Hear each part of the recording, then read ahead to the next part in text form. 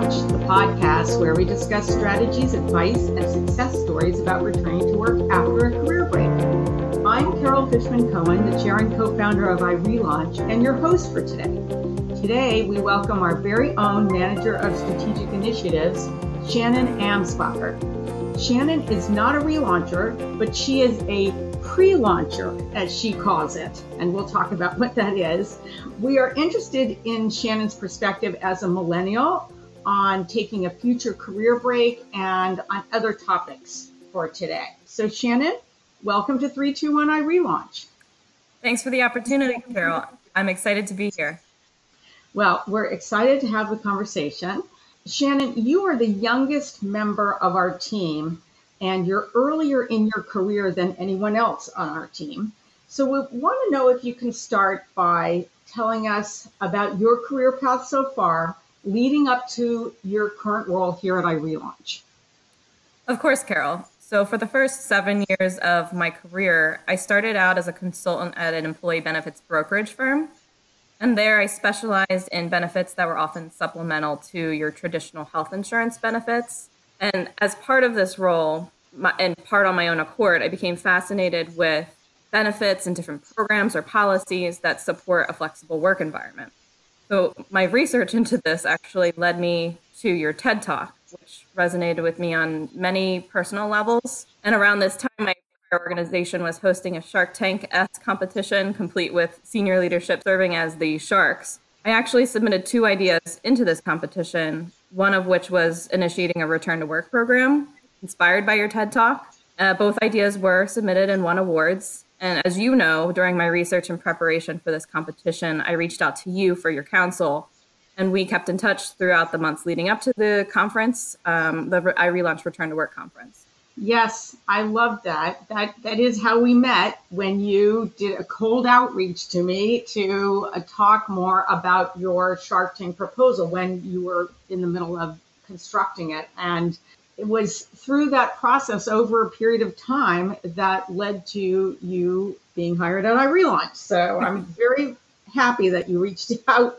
at that time for that Shark Tank proposal. And it was just really interesting to see how you dove in and did a lot of research and approached creating that proposal. And I guess in part, you were doing that because you're making a presentation, right? And it's just like on the show, and people are directing a lot of questions to you, and you have to really know your stuff. So is that part of what happened with the preparation? Absolutely. So it was a 10-minute presentation, and it was pretty rigorously counted, and there was a 5-minute Q&A session. So I had to really synthesize a lot of information into introducing the concept, but also translating it as to why my organization could consider it and what benefits it would ultimately have. So Shannon, you came up with this concept pre-launcher, and I want to know if you can talk about what it is and how you thought of it.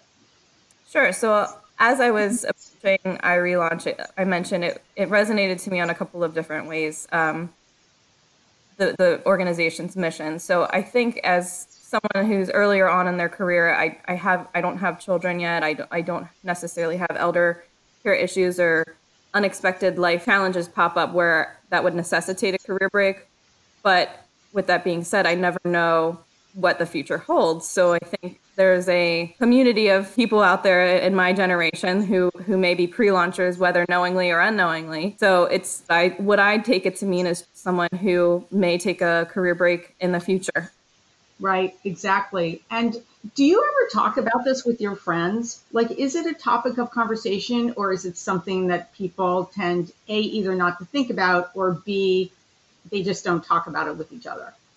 I don't know if I've ever necessarily had a conversation with any of my friends about it, other than my spouse, who I consider to be my friend as well. But I think it's become more of a topic, especially as I've been a part of iRelaunch for several months now, and I get a lot of curiosity and questioning about, what is it that you do, and what's the organization do? So I think it's becoming a conversation that's more mainstream. Exactly, and that's so interesting for me to hear you talk about it from your vantage point.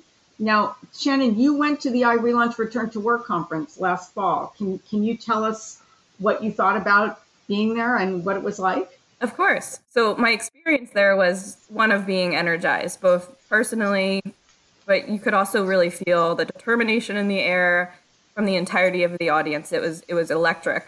I was surprised by how much information was covered in just one day, but I'm really appreciative that a forum like this exists where the information's tailored to a relauncher's need and consideration, and not just generic job search strategies that are out in today's market. But ultimately, by the end of that day, I remember calling my husband and feeling so grounded and reassured that this is where I was meant to be. This was the next step in my career, and that I needed to pursue working for iRelaunch. So I was able to actually take a lot of the findings from that day, synthesize them, and leverage some of the strategies and tips that iRelaunch provides in that return to work conference in a way that positioned the value that I could add to the iRelaunch team.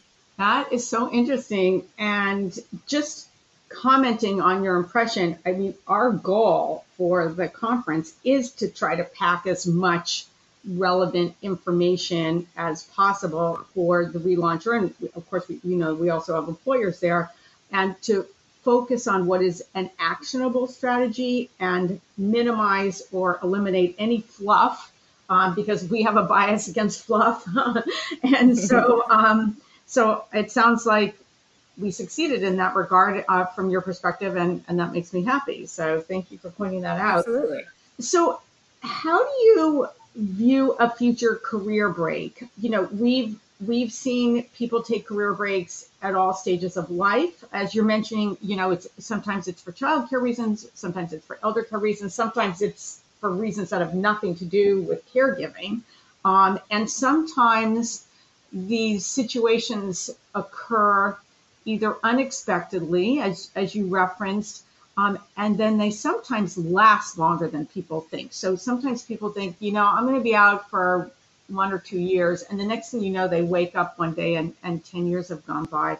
So I'm just curious how you view it, and I'm really interested in, because of where we are now at the beginning of a new decade, and I'm just thinking back to when I was your age, and how this conversation was so far from happening at all. And now it is a conversation. It's in the national media, and people of all ages think about it. So just curious about how you view it.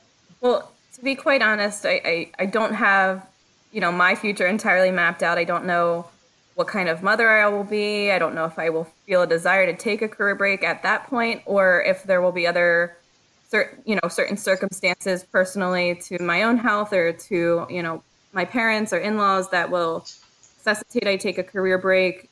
But I do know that my career and the work that I do is important to me now. And I think a lot of in my generation can relate to that and agree with that. And I don't know, what the future holds, but I do know that I want the choice to be able to take that career break or respond to those major life changes when they happen in the most appropriate way. So I think a lot of people in my generation and in my similar situation will begin to seek out organizations like iRelaunch or other organizations that offer return to work programs or policies that indicate they are supportive of a flexible work environment, and they understand that life happens and sometimes people need to take a step back for whatever reason. It's really interesting because in the last few years, I've started to give a talk called Anticipating the Future Career Break, what you can do now to make your return to work smoother later. And one of the interesting pieces of that is when I was testing the talk, and I usually do it for university alumni audiences, there are a lot of men in the audience. So this is like not just a women's issue anymore, like it used to be perceived with your generation, Shannon, and yes, beyond. I think that men and women are wrestling with these challenges and thinking about the future. So it's really something important to think about as a human issue. I completely agree. I think that there's an opportunity here for, I mentioned I don't know what kind of mother will be. I don't know what kind of father my spouse will be, but it very well could be that he is the one taking the career break because I love my job at iRelaunch so very much. So it's just a conversation, and I think a change that is a welcome change for the millennial generation that I think we'll see a lot more egalitarian split of, that second shift, that home life and child caring, elder care, any, personal care, any number of reasons that someone would take a career break. Yeah, we're definitely seeing that. We're seeing turn taking. We're seeing, both partners make adjustments in their career pathing because of family or other considerations. So lots of variations on that theme. But one thing I will say is that because I have millennial children, millennial age children myself, and I know all of their friends, and I know you and other people who are working, who are in your age group, whatever the stereotype is that millennials don't work hard or, they're focused on themselves, I don't see that at all. I mean, I see millennials working so hard and being very committed to what they're doing. So I just want to put that out there because I think it flies in the face of a lot of stereotyping that we see in the press and maybe in other contexts. But I love the millennial age group, and I love the work ethic and everything that I've seen so far about the seriousness.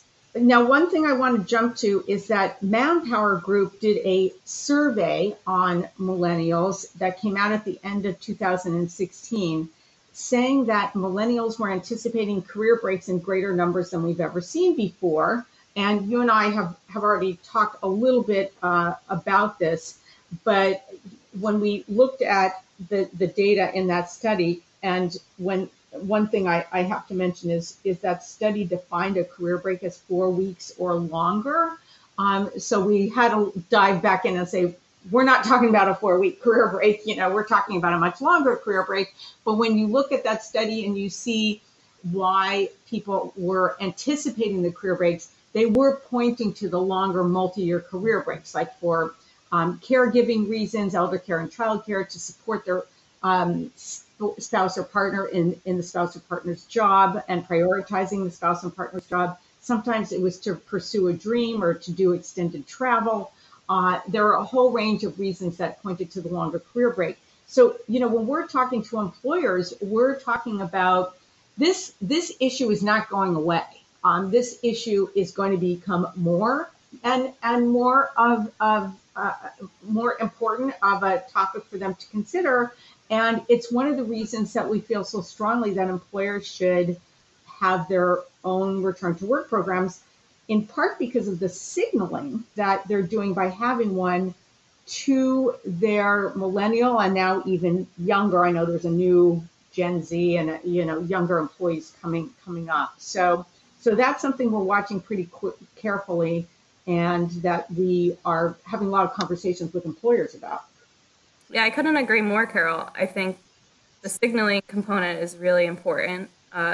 Thinking about with my background of employee benefits and thinking about what opportunities and what programs are you offering your employees to be able to see themselves in a senior leadership role sometimes in the future, and what are the support structures and mechanisms to get there.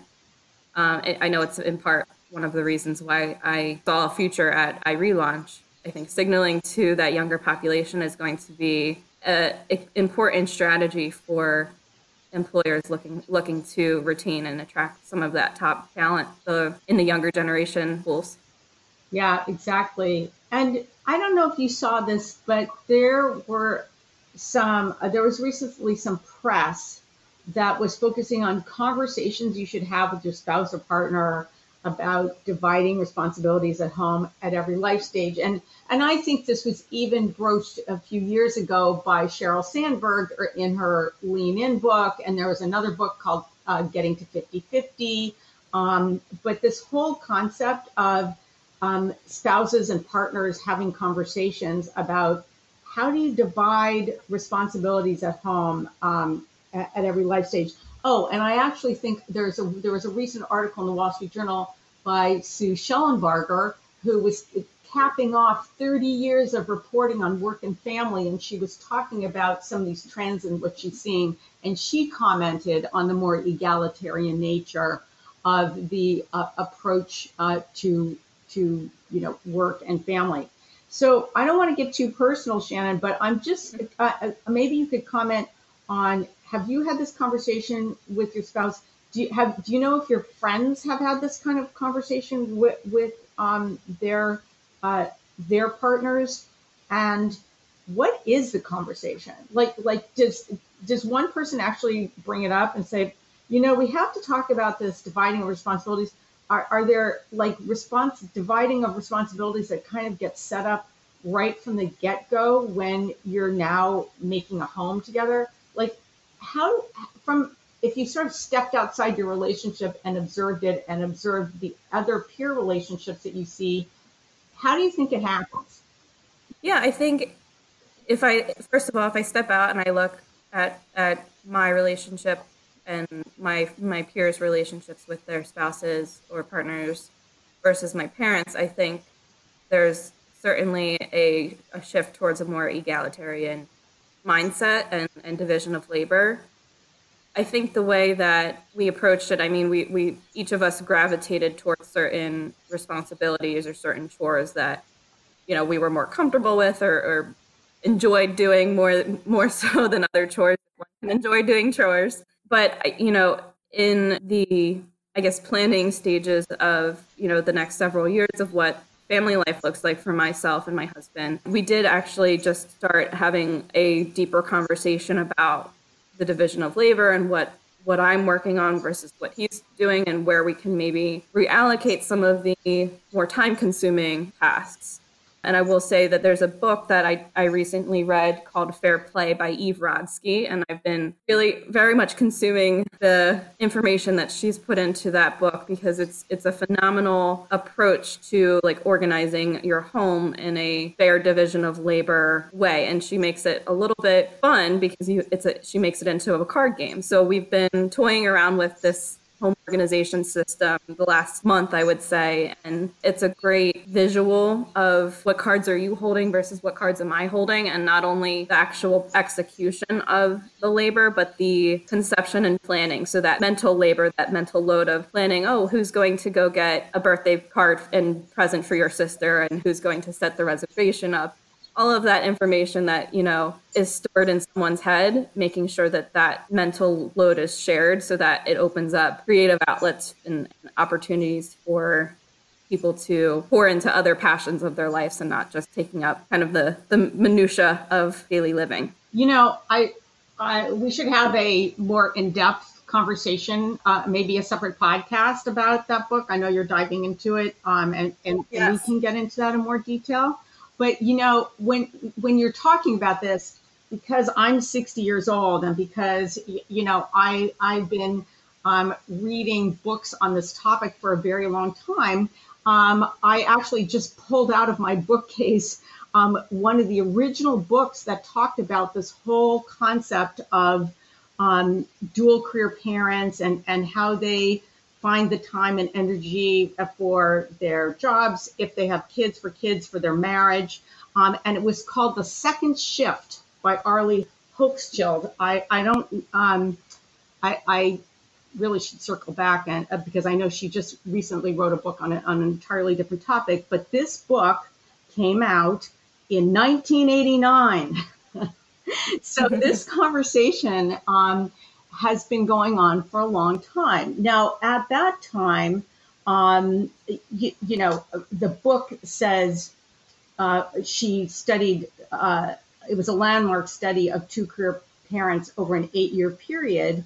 But she said, it says here, she looked at marriages where the husband earns more money, hence justifies less housework, at marriages where the wife earns more, feels guilty, hence does more housework, and looks at the division of domestic tasks and the way men and women cope with the gap between their ideals and the reality of overextended lives. And, we saw this repeated. There was a Harvard Business School study of a longitudinal study of heterosexual couples who they, I guess, interviewed at graduation and then maybe 10 years later. And at graduation, everyone was all egalitarian in their conversation about how they were going to manage their careers. And then 10 years later, the couples were largely in these very traditional roles where the wife had stepped back and was managing more at home and the husband was prioritizing his career. Now, because this was a longitudinal study and it's already been out a few years, that information, those graduates probably graduated at least 15 years ago, maybe longer, so it's already old. But I just think the evolution of this conversation and hearing what you're saying right now is really fascinating, and it's really it's just illustrative of how far we have come. Because sometimes you feel like, gosh, we're still talking about the same issues, but you know what? There has been a significant shift. Mm-hmm. So really interesting to hear your experiences and your conversations. And I think whatever you and your generation are doing right now is going to set the stage and lay the groundwork for partners and couples to come, because they're going to be looking at what the millennials did and through the 2000s to address this issue. Shannon, I want to know what else you are thinking about in terms of pre-launching, and then how your perspective might have changed now that you've had the exposure you have had so far to a lot of people who are, much further along in their life stage. I guess I always thought that it was kind of hard to ask people early in their lives to predict what they might be doing later, but it was more instructive and probably easier for them to look at success stories or not success stories of how people who are older than they were approached this whole topic and sort of learn from that. So I just didn't know, I know you've read many, many books on this topic. I'm guessing, I know at one point you had read 20 books on relaunching, but that was a while ago. It's probably now 35 or 40. Just curious about, as an observer, looking at people who are further along in their lives and older than you, does that, like, any impressions or does that tweak at all your thinking?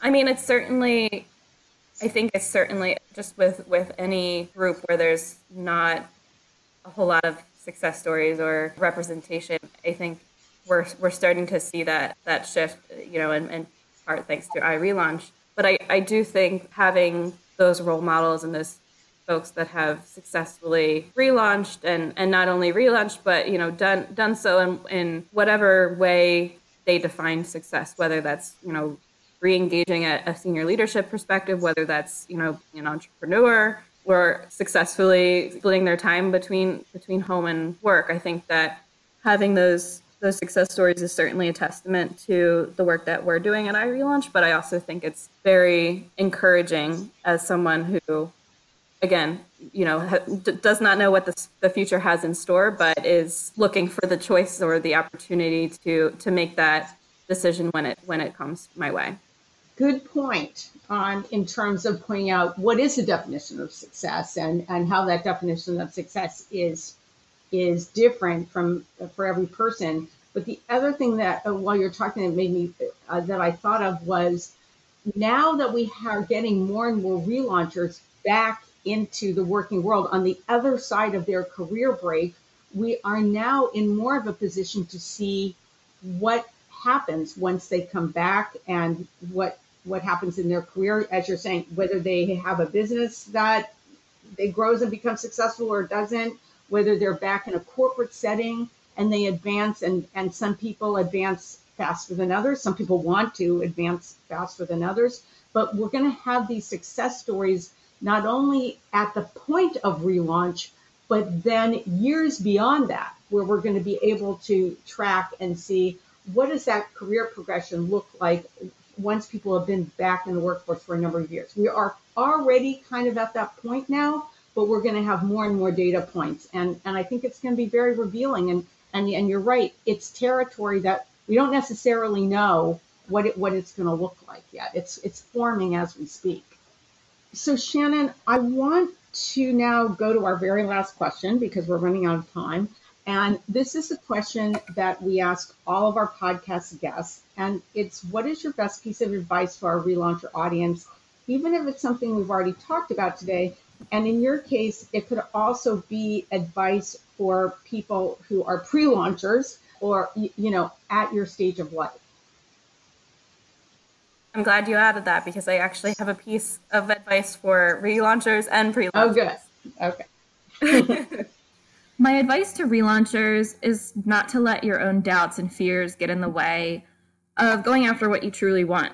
My life and career looks the way it does now because of that one cold outreach I mustered up the courage to send almost 2 years ago.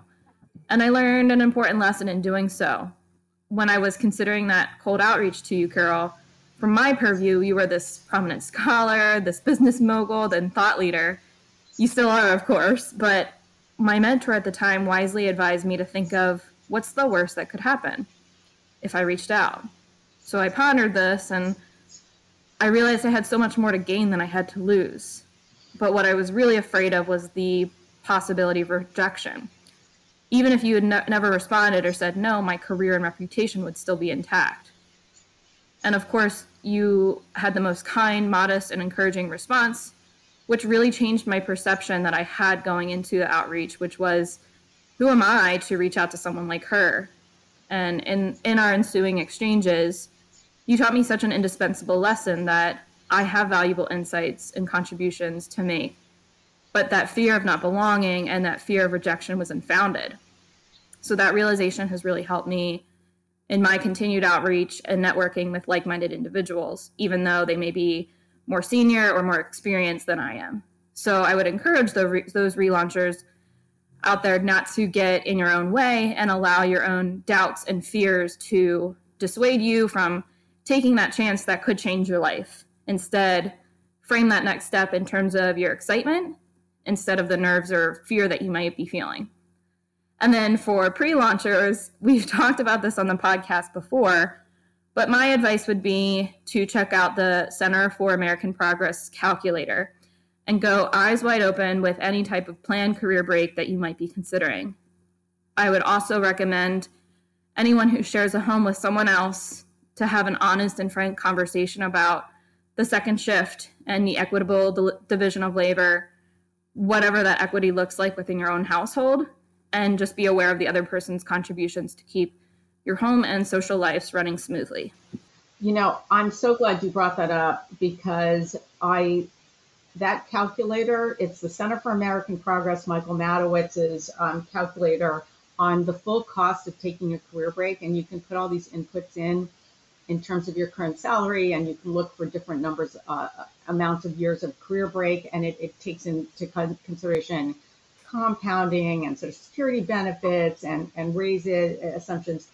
It's really very comprehensive. And I think it's really important for people to understand what their various options are. I think if that had been around when I was taking a career break, I might have taken a much shorter career break than I ended up taking. Mine was 11 years. Then again, we'll hear from plenty of people who say, just when I was getting ready to go back after my childcare career break, for example, I was hit with an elder care issue, and then I was out for another 3 or 4 or 5 years. So as Shannon was saying, life happens, and there are things that you can plan for, and there are things that you really can't plan for that are unexpected. But that calculator is a very useful tool. And then on that other piece about taking a chance and doing like a cold outreach to me, Shannon, I want to say I'm so glad that you did, and we are so thrilled to have you on our team. Thanks for joining us. Thanks, Carol. It's been a pleasure. And thanks for listening to 321 I Relaunch, the podcast where we discuss strategies, advice, and success stories about returning to work after a career break. I'm Carol Fishman Cohen, the chair and co-founder of I Relaunch, and your host. For more information on I Relaunch, go to irelaunch.com. And if you like this podcast, be sure to rate it on iTunes and your favorite podcast platform. And be sure to share this podcast with a friend on Facebook, Twitter, other social media. Thanks for joining us.